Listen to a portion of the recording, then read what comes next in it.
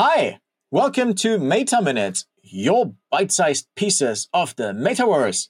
My name is Rene from Reply, and today we're going to talk about 3D capturing, NeRFs, and the Metaverse. And I'm honored to have a special expert guest today, my fellow colleague, Michael Cruz. Hi, Michael. How are you today? Hello, I'm doing well. How are you? I'm also doing great, and it's good to see you and talk with you about some exciting stuff in the 3D capturing world. But before we do that, please tell us a little bit about yourself and your background as it relates to, development, programming, 3D, AR, VR, game development, whatever you have. Sounds good. Yeah, so I work with Retail Reply.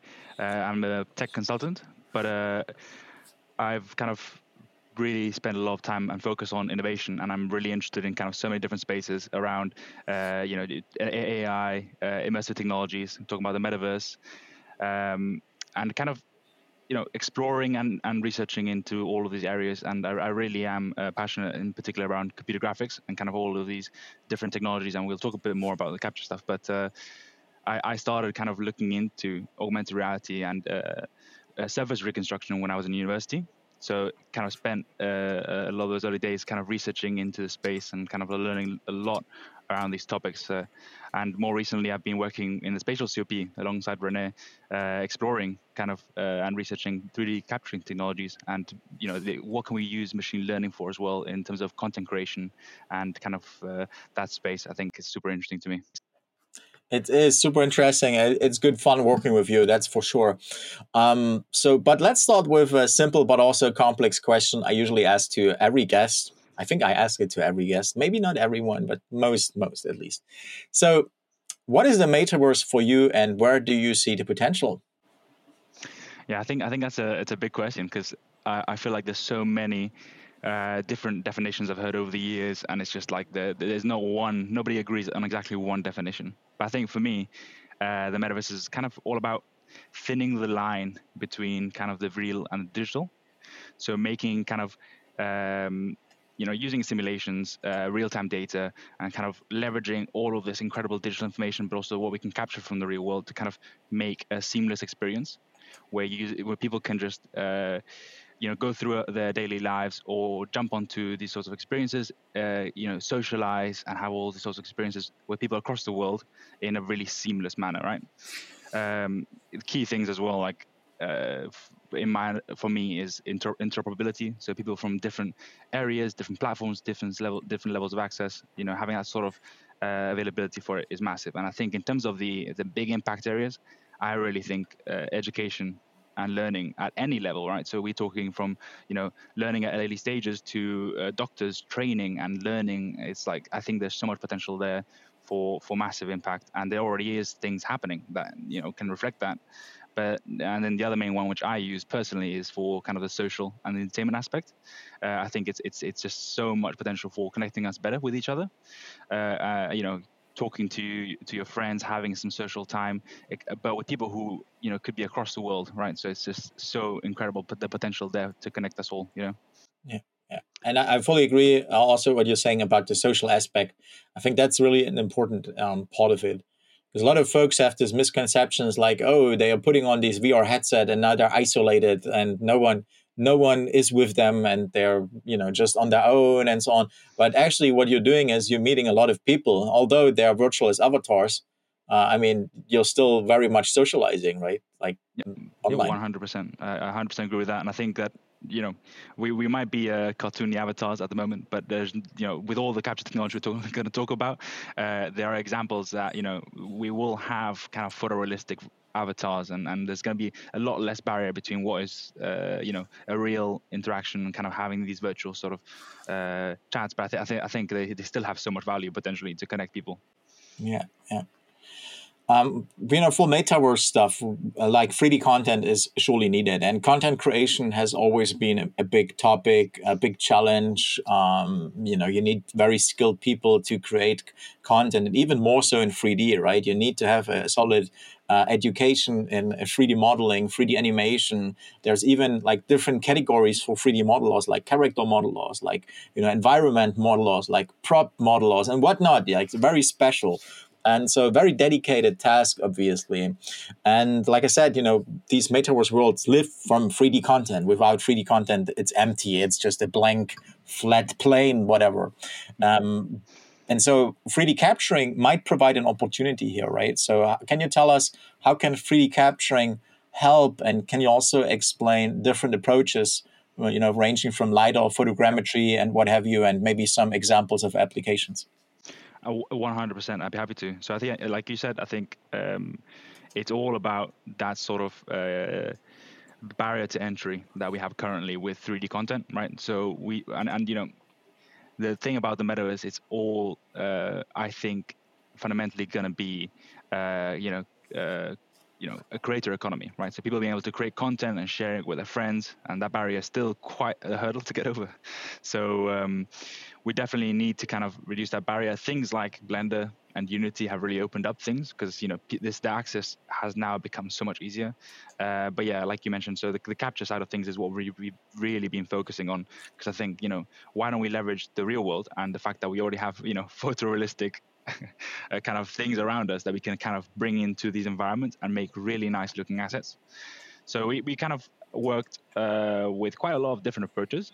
Kind of the ones that I think are probably the most well known and kind of fundamental are obviously LiDAR and photogrammetry. Just to kind of give a really high level detail overview of both of them. So I think with LiDAR, it's all about laser pulses, and we're kind of using an emitter which sends out all these laser pulses across distance. When it hits an object, it reflects back, and basically we just measure the time that it takes, so time of flight, and that allows us to get a really accurate measurement of kind of the distance from one point to the next. If you do this like many times over a surface, you kind of get this really accurate representation of that object, right? So it's incredible for capturing, measurements, and for construction, for all these approaches where you really need a super accurate model of the environment or an object. So we've been exploring this with the BLK2Go. So from Leica, it's like a handheld scanner. So it's quite an interesting piece of kit, which is different from traditional photogrammetry because it actually allows you to move around and uses SLAM, so it allows tracking to kind of position you in space. So you can theoretically scan a massive area as long as you can walk around. So it's been really interesting to work with it, and we've scanned buildings, 6 floors, kind of going through all the floors and getting really accurate representations of those buildings. One thing to mention with LiDAR in particular is that it doesn't inherently capture color. So what you end up getting is really accurate measurements, but not necessarily the most accurate representation of the color and the surface itself. There are techniques to colorize point clouds, and for example, the BLK2Go does colorize based on images that it takes, but it's not going to give you, I would say, some techniques will, but most techniques will not give you that super accurate kind of surface detail that you might need for a real-time 3D experience, especially when you want to go to kind of the really nice detail, right? But one thing to mention about LiDAR, we use the BLK2Go, which is a really nice enterprise piece of kit, but a lot of modern devices and mobile phones now have LiDAR cameras in them, which is kind of fantastic to see, right? So you can actually leverage them to create your own really accurate 3D scans. So if you've got an iPhone Pro or quite a few Android devices also have them integrated. And it's an interesting piece of kit which helps augmented reality, right, be more stable, but also you can use it to kind of create 3D captures of the environment. Yeah. But yeah, and then I think with photogrammetry, you get the other side of the coin where you don't necessarily get the accurate measurements, but what you do get is a really nice representation of the object itself. Basically, just by capturing a couple images, or quite a few images normally, of the object from different angles with a good overlap, it allows it to kind of create, identify features on the surface of the object and estimate kind of a point cloud. So it's kind of like trying to mimic the LiDAR point cloud, but guessing where these points should be with a lot of input of the data. And it's then creating the mesh and then projecting the textures itself onto the object. So you get a really nice object that's normally quite accurate. The one thing that's key is that I think photogrammetry fundamentally is quite experience based. Like if you do it a lot, you will get better at it. And it takes a while for you to get really nice captures out of it, at least traditionally, right? So we've explored applications that can really help with the process. But just by guiding the users a little bit with a lot of, because you could use your experience, you can really help them kind of build these really nice scans. And we've been using Polycam, which allows you to do LiDAR and photogrammetry, and it kind of helps guide the user quite well. And also things like reality scan, which is a completely free application you can use, and that allows you to do incredibly high detail photogrammetry, but on a mobile phone, right? So you can get really detailed meshes. Those normally are quite hard to deal with, though, so you need to process them in post. But so it's definitely a bit of still a barrier of entry there. But I think things like Polycam, for example, can give you different quality of meshes that you can literally just plug and play and drop them into Unity or Unreal Engine, and then leverage them in your real-time 3D experiences. Yeah. That's pretty exciting, and I think also the how you described it, there are different use cases for both, right? And both have their place. Or and you just highlighted like the two, right? There's multiple more, and we're going to talk about it because there's this immense progress in artificial intelligence, and in a category that is also affecting 3D capturing. We're talking about neural radiance fields, or short NeRF. And but there's also another thing popping up since the last couple of weeks or months here. This Gaussian splatting, which is actually not using neural networks, surprisingly, but of course it used some training internally. But NeRFs, of course, are AI based. But anyhow, can you please explain these two novel approaches and the pros and the cons, also especially compared to the more classical capturing methods you just talked about? Yeah, 100%. I think it's kind of crazy. Like this area and a lot of other areas in tech right now are moving at incredible speeds. Like we're seeing all the stuff with generative AI, and just in general, we're looking at all of these sort of what we're talking about now, which is novel view synthesis. That's kind of like the research area. So it's basically the idea of you've got a couple images of an object or scene. How can we create a new view of that scene, right? That wasn't in the original data set. So so it's kind of like, when you think about photogrammetry, you've got a couple of views and then you create a 3D model from it. In this case, you're actually creating the views themselves, right? So there's quite a few techniques. It's actually quite an old research area, but recently it's just been growing massively. And I think the original NeRF paper came out in 2020, but since then we've had like hundreds of different types of like NeRF variants and NeRF extensions, which have like specialized areas, and just fundamentally NeRFs, just to give an understanding, it stands for Neural Radiance Field, and it's basically I think it's a fully connected neural network trained on an image set, which allows it to render novel views, and it does this with volume rendering. So it's kind of leveraging a couple of other old techniques, but it's allowing you to kind of use that neural network to generate density and color values across this sort of volume, right? So you get this interesting representation of a scene that allows you to not just capture views of what the surface is, but also it captures lighting effects, right? So this is massive because you get photorealism, right, out of the box, which is super hard to do. If we talk about like meshes, creating a really nice photorealistic mesh has a lot of steps in the process. If you look at any VFX workflow, if you look at any game development workflow, it's quite an intensive process. So the ability for this to capture that sort of kind of lighting and material details, that is super interesting. Again, because these are based on novel view synthesis, it doesn't necessarily produce a mesh as we traditionally know it. So there is like these barriers that we're still learning how to push beyond them. How can we use these in different experiences and leverage them alongside maybe meshes and traditional methods? And the other aspect of NeRFs in particular is that they're quite computationally intensive, right? So it's not a process that's really easy to run. So it can be a couple of frames per second, but it won't be that sort of real time 60, 100 FPS per second. There are like new extensions. Instant NeRF is an example, which can actually run in real time, but it still is not quite fully real time, right? You get quite a few FPS, but you're not 100%. It's not you're not getting the similar experience that you would do with traditional rasterization and rendering techniques. But it's getting there, and you can see that every new iteration improves the quality of NeRFs and also how fast they can run, right? And what's interesting seeing now is that we were all thinking, okay, perfect. Neural networks are the way to go with null view synthesis. And then suddenly, out of nowhere, Gaussian splatting comes out. And this is an interesting one. We haven't had as much of a chance to kind of explore this in depth and research into it, but I think it's definitely something that we're going to be looking into. But so unlike NeRFs, they don't really use neural networks. How you can think about it is it basically is an unstructured point cloud, which for each of the points, they've been replaced with what you call a 3D Gaussian. So these 3D Gaussians have certain values and they can have skews to them. So what you do is you basically fit these Gaussians to from the perspective of the original images, so they best match the values of the image, right? So this is kind of a simplified explanation. But what you end up getting is you'll end up getting a really accurate three-dimensional representation of the object and the scene itself.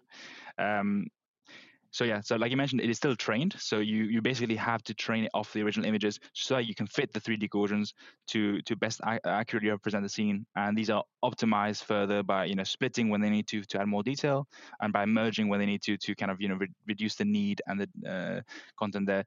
So I think the key thing with Gaussian splatting and they call them splats, which is quite the fun name for a capture using Gaussian splatting, is that they run in real time or beyond real time. I've seen them run at like 200 FPS, 100 FPS, and they can really be now leveraged within augmented reality, immersive technologies. You can actually use them in these contexts, or web even as well, right? So this is like the next jump, right, in the technology.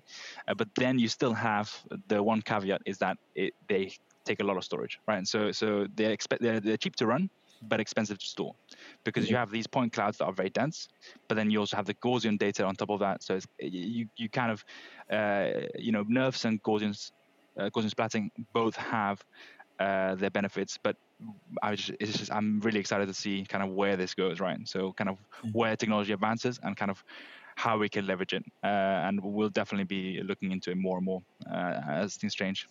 Yeah, it's kind of the classic trade-off in computation or computer science is like always the trade-off, like either more memory or more computational power. And it's always you can cache a lot, like use a lot of memory and execute faster, or compute on the fly and use less memory for storage. And it seems like Gaussian splats use a lot of VRAM, a lot of memory to actually unpack a lot of things.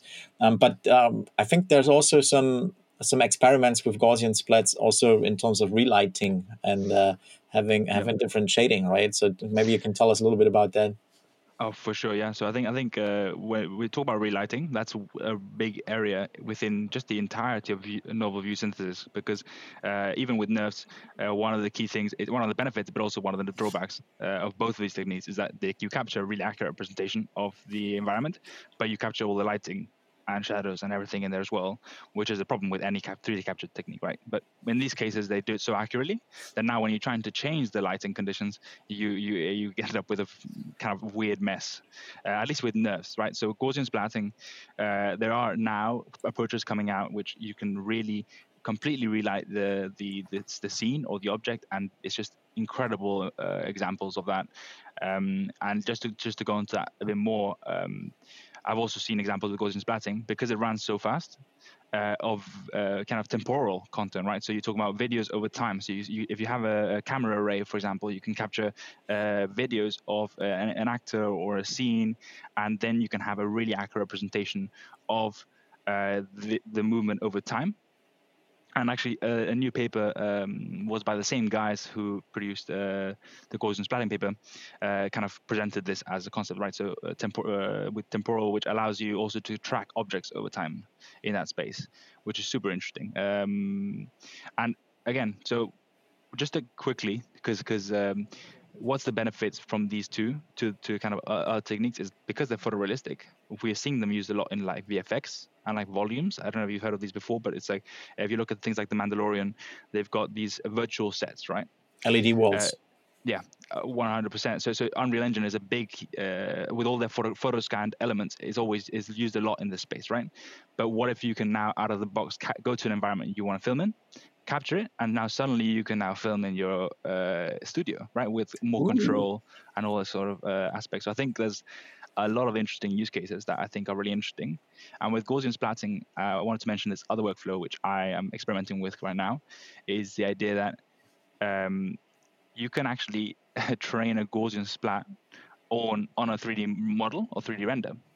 Why would you want to do that? So, rendering kind of all of the lighting effects in a super accurate way, in like ray tracing and like fully traced path. So not ray tracing, fully path traced render can take a couple of seconds per frame. So it's not in no way is it real time. But if you render all of these images beforehand and then train a Gaussian splat, it takes a lot of time at first, but then once you have that final output, you can visualize it in real time. So it's like you get that sort of photorealism from a kind of path traced render. So it's like kind of, it's an interesting thing that you don't necessarily need to use these techniques with the real world as well. Yeah. Well, that's actually pretty interesting. So synthesized data, like artificial data, and having a very high photorealistic rendering, which would be offline and not capable of real-time rendering, and then you do a Gaussian splat capture, and then you have it real-time. That's pretty clever, actually. I like that. Well, Michael, thank you so much. We're already at the end of the show. That was fantastic to hear about it. And folks, if you're listening, depending when you're listening to this episode or watching the video podcast, which I would always recommend, I don't know if our paper is already out, but we're about to publish a brochure, a paper about all of this, where you can see also an analysis of different mobile apps. And depending when you listen to this, it might already be out or it might be coming out. Regardless, check reply.com to find out and follow our social media channels. We're sure to share this. But anyhow, thank you, Michael, so much. It was a pleasure to talk with you. Thank you for joining us and sharing all these insights about capturing. It's truly an exciting space. And thank you so much. It's very much appreciated. It's my pleasure. Thank you so much, Rene. All right. And thanks everyone for joining us for Meta Minutes, your bite-sized pieces of the Metaverse. I already said, watch our website, reply.com, for the paper, for the brochure and other reports actually in that area. But of course, you can also find all the previous episodes of our podcast here on our website, and also follow our social media channels to not miss any new episodes. Until then, thank you so much. Take care and see you soon. Bye-bye. Thank you.